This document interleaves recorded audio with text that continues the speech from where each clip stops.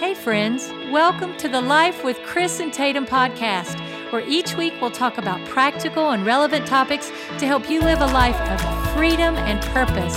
Thanks for joining us today. For more information, please visit lifefellowship.tv. And now let's tune in with Chris and Tatum.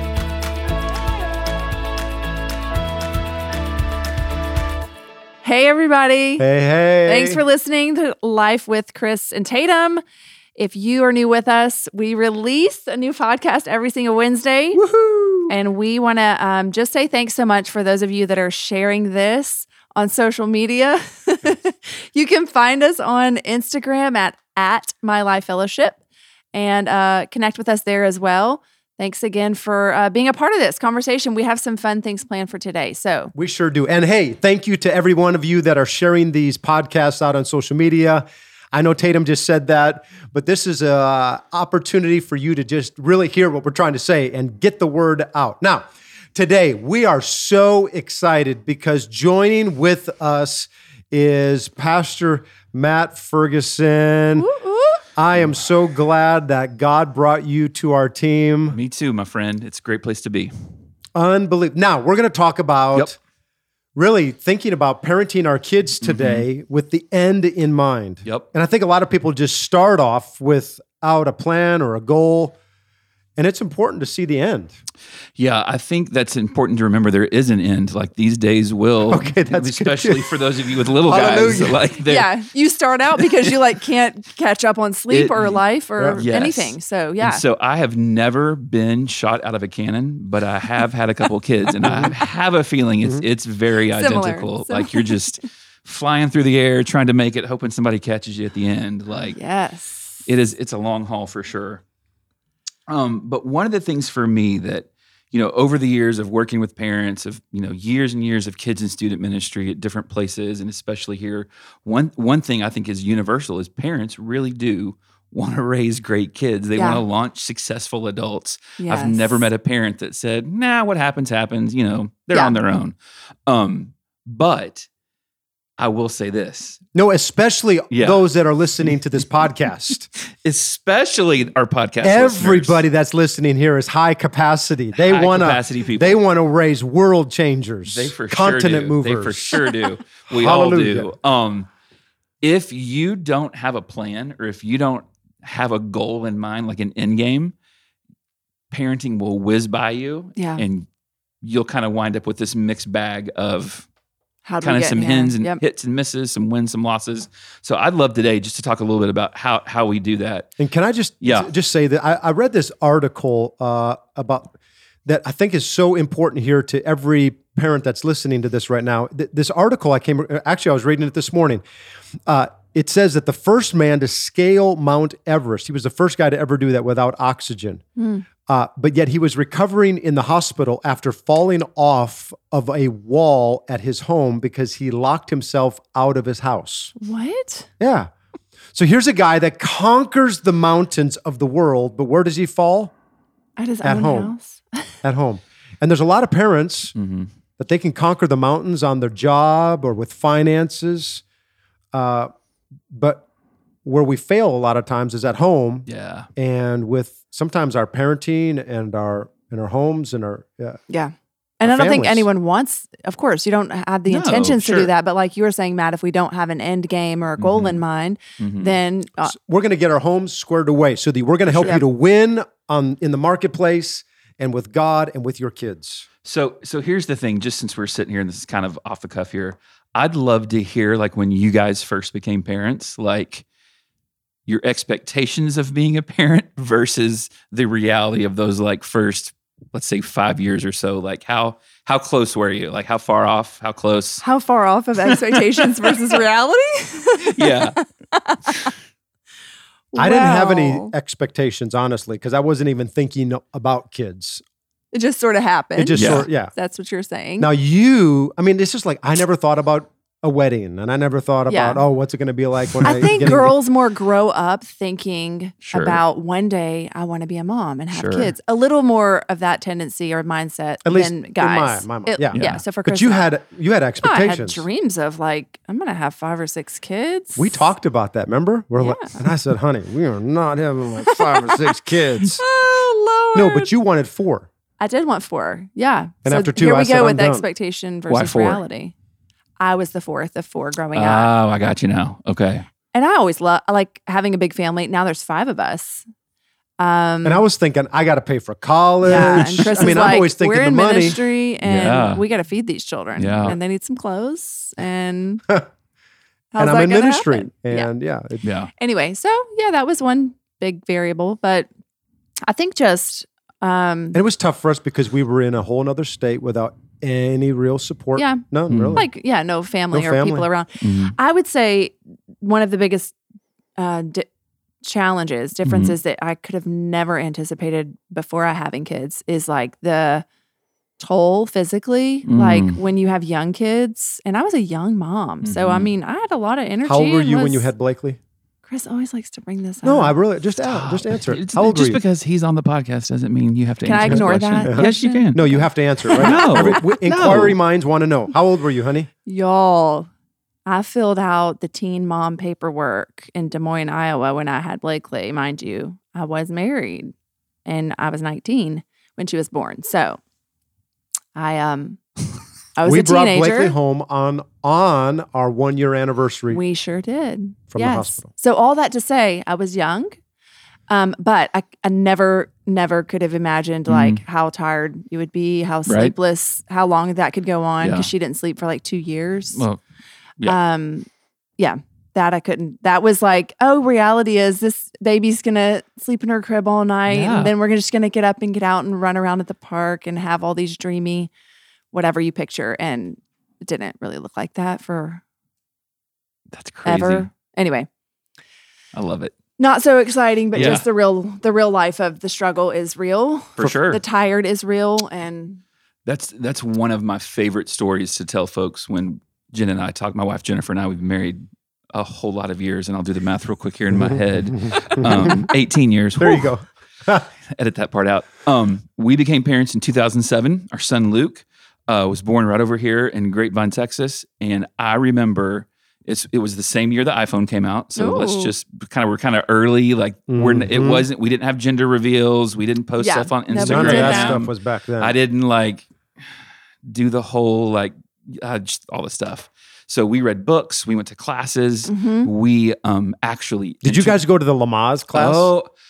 Breathing through it. Jennifer allowed me to go with her to the Lamaze class, and then we got to the day where they show the video, and I was asked to step out of the room because my immaturity showed a little bit, just a smidge.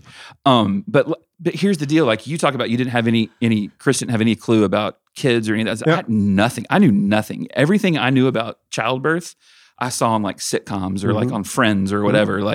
And so we go through this whole experience, and I was terrible supportive husband. Like, here's my wife trying to work and be pregnant in the Texas heat. And I'm like looking at how old can he be before he gets a Lego? Like, all that kind of stuff. And so the day came where it was time for Luke to arrive. He was about a week and a half overdue. So we'd been living in about 8 days of just this perpetual, like any minute now, any minute. And I remember we pulled into the parking lot. It was a Friday night, and I looked at Jen, and I said, well, we're going in. Party of 2, coming out of party of 3. I don't know. And I don't know what, but Jen just broke. Like, she just started sobbing. She was like, I was like, what? Why are you crying? She's like, I don't know. So literally, I thought to have a baby, it took like weeks. I thought we would be there for days and days at the hospital. So we get Jen checked in. They're putting her in the bed and getting her dressed and tubes and all that stuff. And I set up a Monopoly board. Oh, awesome. A full-on, do you want to be the dog or the house Monopoly board. Stop it. In the waiting room. No, in the actual room with his hospital wife. room. Like, Okay. she is in, like, the nurses She's are going hooking through her- labor and you like- play Monopoly. we were getting ready to induce labor. And I was like, so dog, right? You're going to be the dog and I'll be the thimble. Like, is that how we're going to do it? And she is looking at me like, and she's about to throw the thimble. Right. And so what I did not know was I had thoroughly annoyed the night nurse. Like she was out on me. And so sure enough, I don't even get the board set up. They give her 1 drop of Pitocin. Here we go. Full on baby time. So I remember the night nurse pulled me out in the hallway and she said, you need to put the scrubs on, da-da-da-da. And I said, well, what are we doing? And she grabbed me by my shirt and she said, that lady in there is having a baby. And I don't know how you two got together, but she is not walking out of here with 2 babies. You got to man up. Oh. I mean, I was stunned. So literally, she was not having me at all. Oh my goodness. And so we have the kid, we have Luke. We're there for an extended amount of time for some other stuff. But I was telling you the other day, like I had never seen a fresh, brand new baby. Like nobody, like there should be a whole separate class for men on when you see a fresh baby, here's some things not to say. You don't ask what's wrong with it. You don't ask why is it this color. Like you just smile and nod. So, and you say he's beautiful. Right, he's beautiful. He's gorgeous. This is great. Like what is this Smurf looking thing that you have handed me? And I remember leaving. I don't remember much of the hospital stay, but I remember leaving and we got a much kinder nurse when the day shift rolled around, and she was much more patient with me. But I remember loading Jen and Luke into the car to leave, and I opened the back seat door for the nurse to get in. And she looked at me and she goes, "What are you doing?" I was like, "Well, you're going with us, right?" She was like, "No, dummy." Like, and I was like, and that's when it all hit. I was like, I got to raise this kid. Yeah. Like they're sending me. There's no instruction Monopoly book. guy. They're sending Monopoly guy home with a kid. And I remember we pulled out on 114 and I had like the flashers on going like 10 miles an hour because I was terrified. And Jen just wanted to be home so she could be comfortable. And she was like, sweet baby Jesus, Matt, push the gas pedal. We've got to get home. And so really, those first few weeks were just a blur. And I remember Jen's parents, we were, just like you guys, we didn't have a ton of family around. Her parents were 5 hours away. They came and stayed with us for a few days. And as they were leaving on that last day, her dad said, well, let me take y'all's first family photo. And I remember I distinctly remember him taking this picture. And I was like, man, this is easy. Like we're dressed, we're fed, the baby's not crying, we look good. Like what is everybody complaining about? Yeah. A few days later, because again, this is pre-iPhone. I did not get a text. I got the picture in the mail, and we looked like we were strung out on crack. Like greasy hair, my shirt was on backwards. Jen, she had just had a baby, and we looked terrible. Oh, and so really, at that point, like I saw that picture, and I remember thinking, like, how am I going to do this? Like, I don't know what I'm doing. I'd grown up in church, had a lot of great Christian mentors and counselors, and so I started interviewing other Christian dads and leaders and like, help me. Like, what do I do? And there just wasn't a ton. There wasn't a ton of here's things you should do. And here's things that you can start now with your family. But I remember, especially with Landry, when she came a few years later, Luke came out all big and like he was our big stocky boy. And Landry came out just this tiny. And how old is Landry right now? Landry is about to turn 10. Okay. So she came out this little, like she looked like a little bean. And so that's what I call her. Her middle name's Jo, Landry Jo. So I called her JoJo Bean. And so that was my little pet name for her. And one day I was praying over her because I learned you should pray for your kids. And God brought up Isaiah 61 in my mind that somebody had spoken over me years ago, talking about raising up an oak of righteousness, which is what Christ has come to do for us, right? To raise us up as an oak of righteousness for his glory. And I remember, like, I'm not going to cry on the podcast on my second time here, but I remember like just the weight of that moment of like, how am I going to do this? What does this look like? And so I did a ton of research and took classes and started really pushing like, what does it look like for the church to partner with families? And so really, man, there were 5 things that over the court, 4 things here. If I look at my list correctly, I think there might be 5. If I get to the bottom of the list, I don't have 5. I'll give you a bonus. Okay. Bonus fry. Bonus fry. There you go. Here's some things that we did very early on that I think were super, super helpful, but are also grounded in scripture as well. So the first thing that we did was let me say this too as we get going here. You have to know the rhythm of your family. Like you've got to know what works best for you. Everybody's work schedules are different. People are working from home. People work nights. People work weekends. Like you've got to find what the rhythm for your family is. I don't think there's a one size fits all. This is what works for us. And so I'm going to say all that because the things I'm going to say, these worked for us. these may not work as well for you. You may have to tweak them or look for some other things.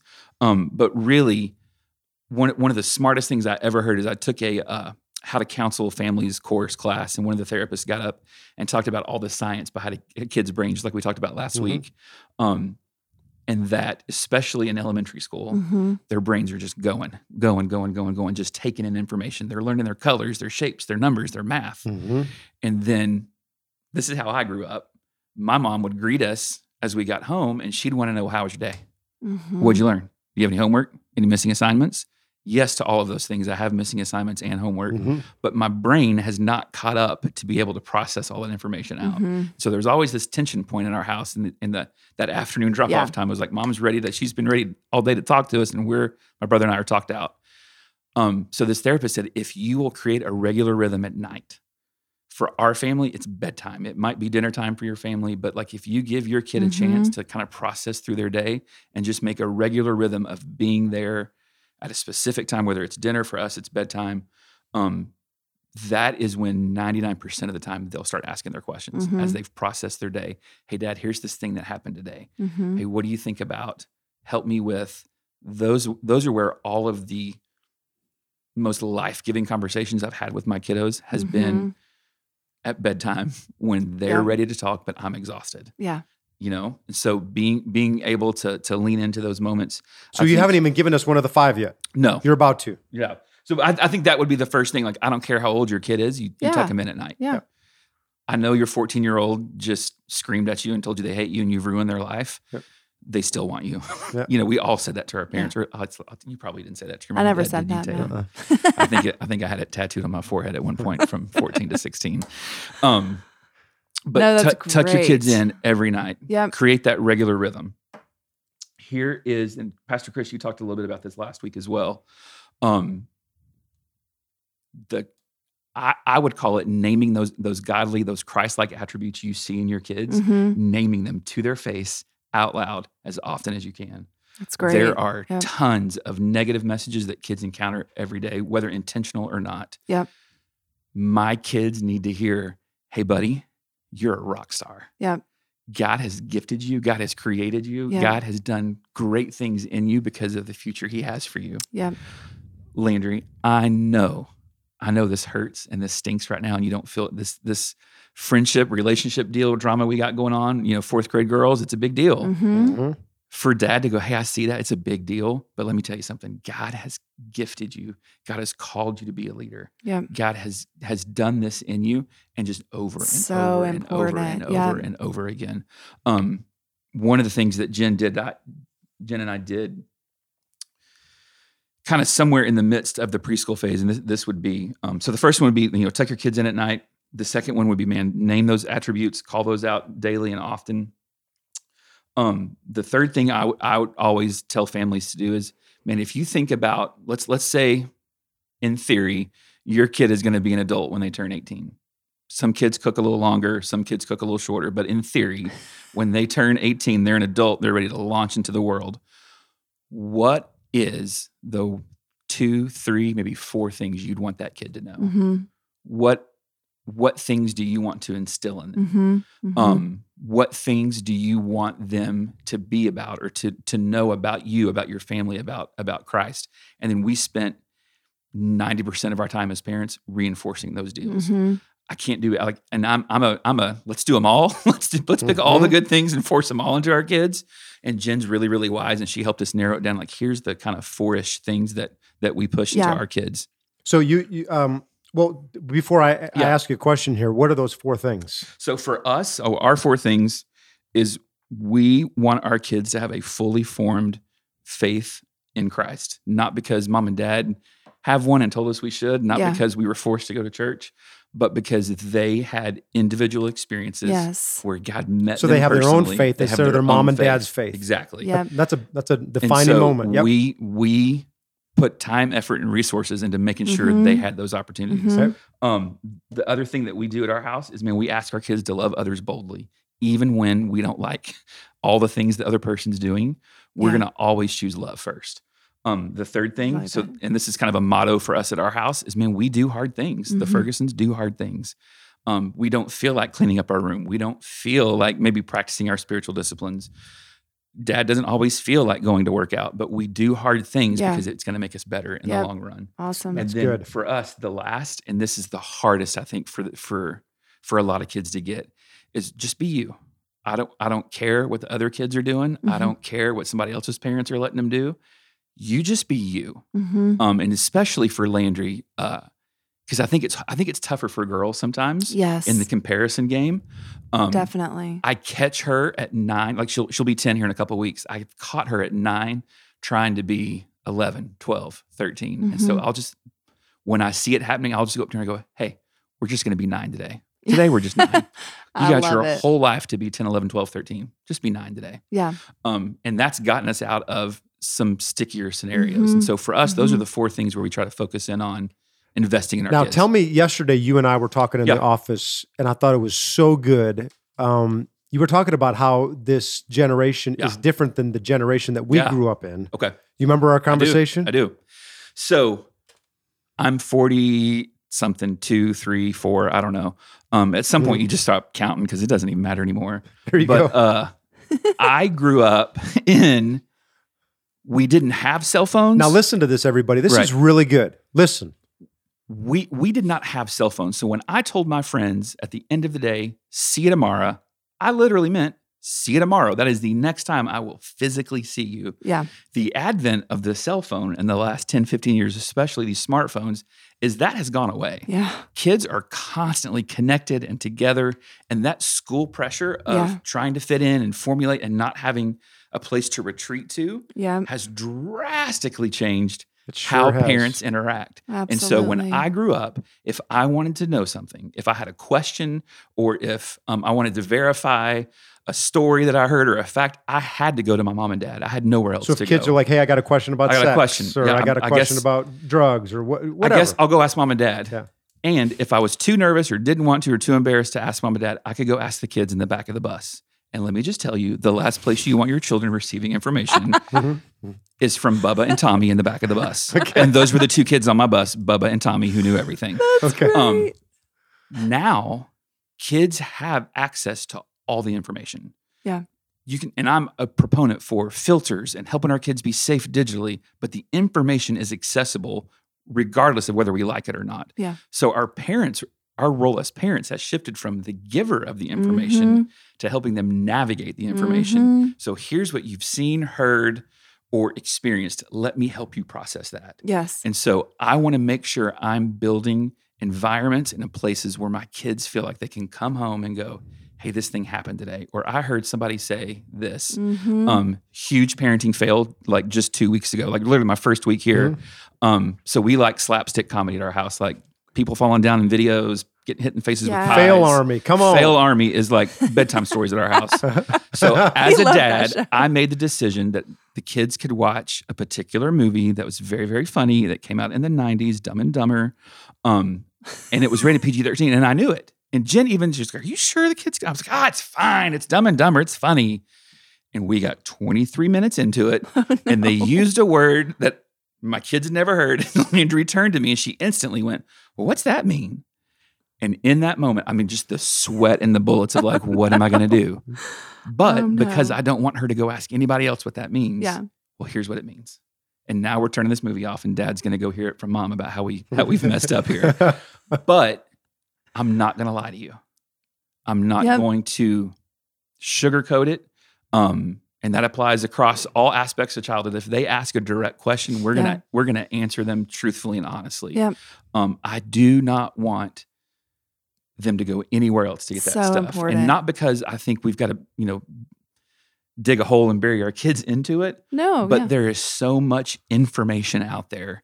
There's so many ways that kids misinformation. Yeah. And there's so many ways. Yep. I mean, think about it when we were on the playground, like, the urban legends that we heard, if you drink Pepsi and eat Pop Rocks, your stomach's going to explode. Like, now we would just go on to Snopes and verify that that's false and move on. But, back in the day, don't mix those two because, there was a kid at the other school, that kind of stuff. One of the things that Tatum and I did with our kids when it comes to these things here is we wanted to take advantage of the season of their life that they really looked to us for answering or clarifying those questions. Because they trusted us over trusting their friends. There's only a period of time where that window... It's a short span of time. That window is open, So absolutely. Just like you're saying, it was during that time, we actually went younger than what all they tell you to do when you have like the sex talk or you just start explaining all that stuff with the kids. We wanted to do it at an age where they would trust us.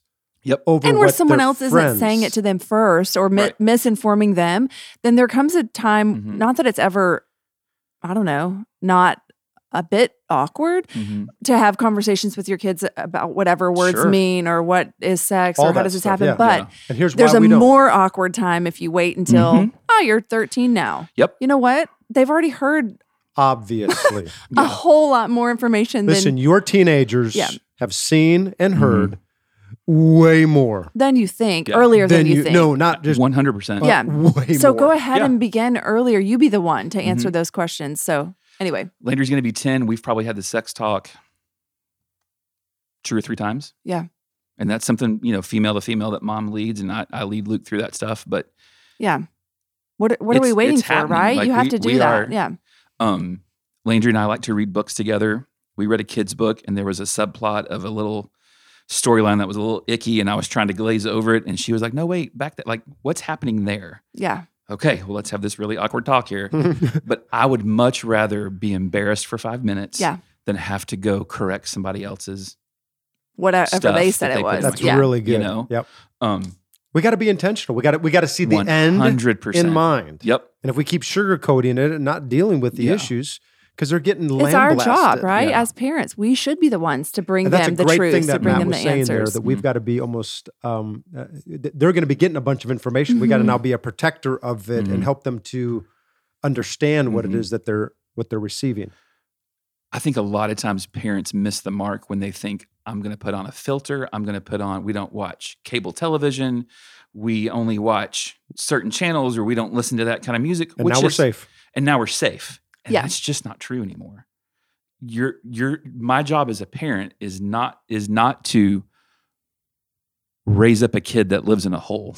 My job as a parent is to raise an oak of righteousness that I'm going to launch out into the world to be a champion and a world changer. Yeah. And so they've got to know what's out there in age appropriate ways. Sure. So it's good stuff. Wow.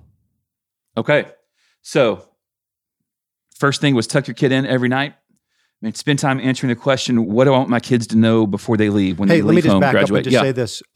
When we did student ministry for years, when Matt's saying, hey, tuck your kids in at night, for us, the time where all the kids would talk, remember that? Was in the dorms, lights are off. Oh, yeah, you're talking about like youth camp or whatever. The questions. Yeah. I mean, they're goofy throughout the day. Yep. And here's what you're going to need to do, parents. You need to keep your head on swivel to what God's doing in your kids, because it's a lot of time.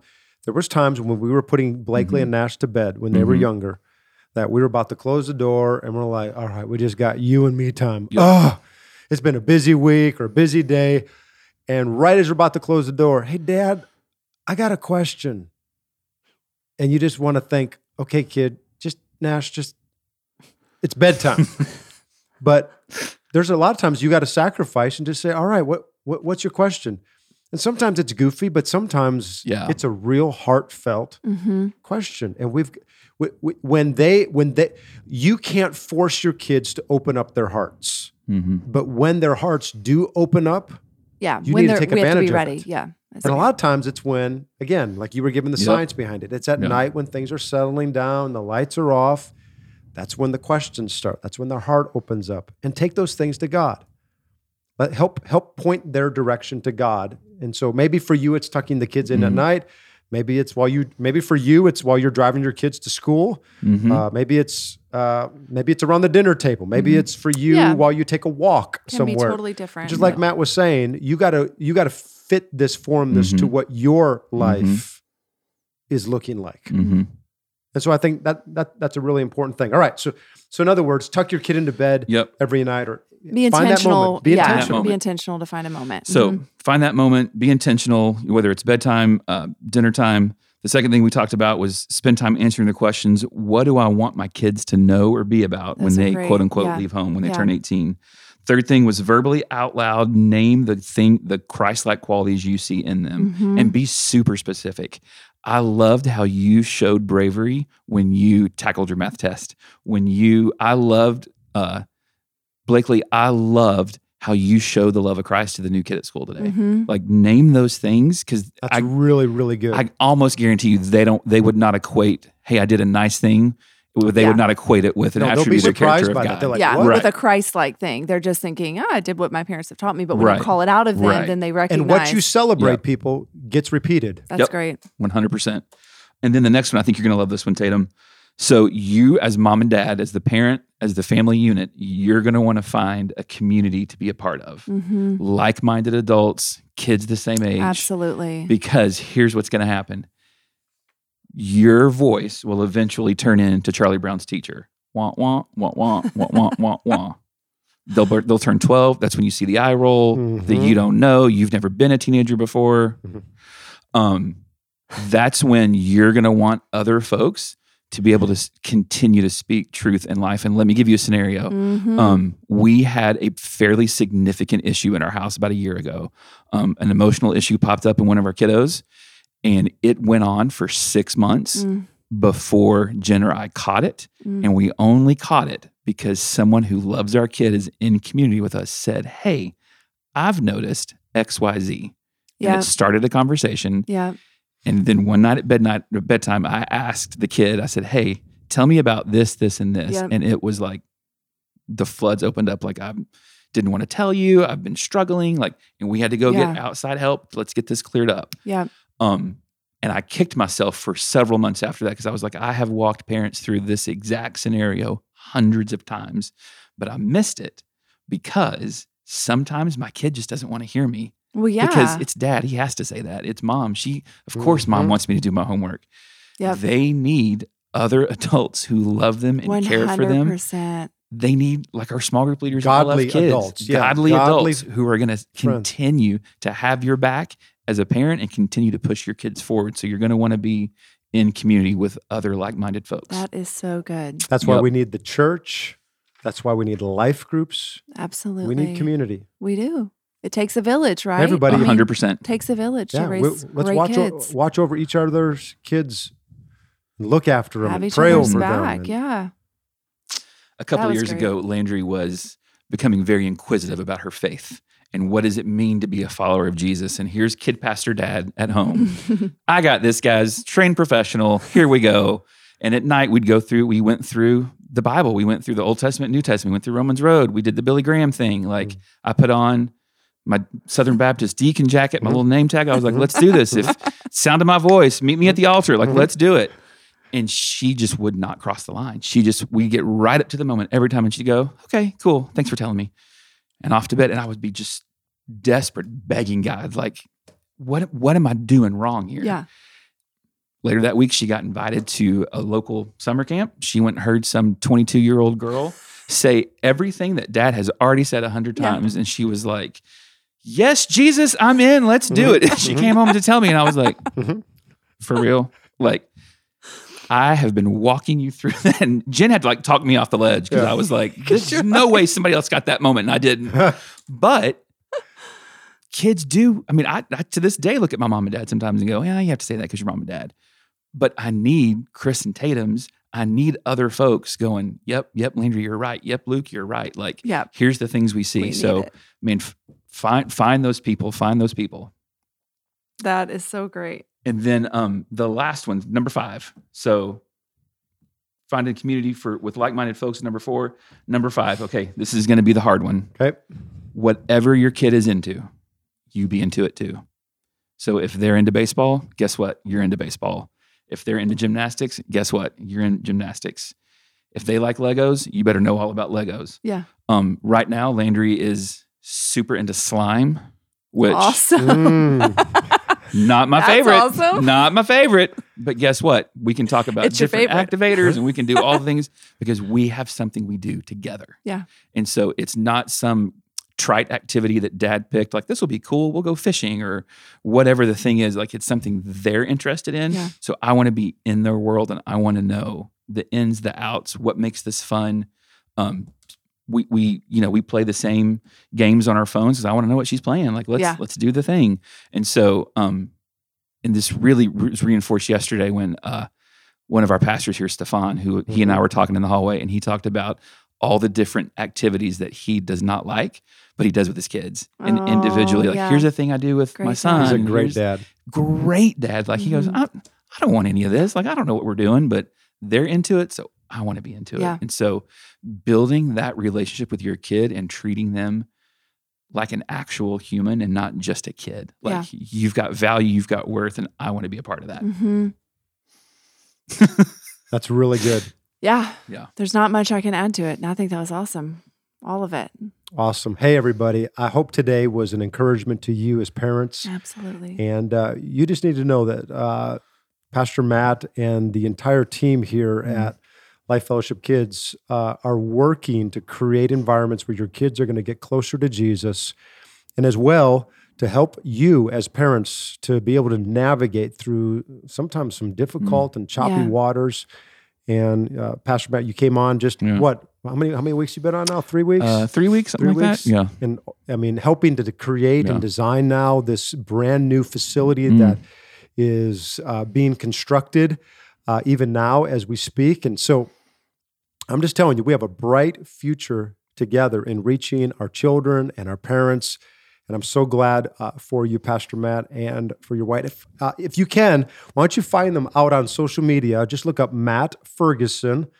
You'll find them right away. Right away. Yep. Matt Fergo 3 on Facebook and Instagram. There you go. There you go. And his wife, Jennifer, she's a second grade teacher. She's a second grade teacher out in Keller. Will be a second grade teacher, hopefully, out here in this side of town. So if anybody knows of an opening for a second grade teacher here in the area, Jennifer's coming this way next year. She's coming this way. Sure. We want an awesome school for her to get connected into. Yeah. Well, hey, everybody, why don't you share this out on social media? Share it with your other friends. We're so honored, again, to have been able to speak into your life today. So from Tatum and Matt and myself, God bless you, everybody. Thanks for listening, guys. Thanks, guys. Bye-bye.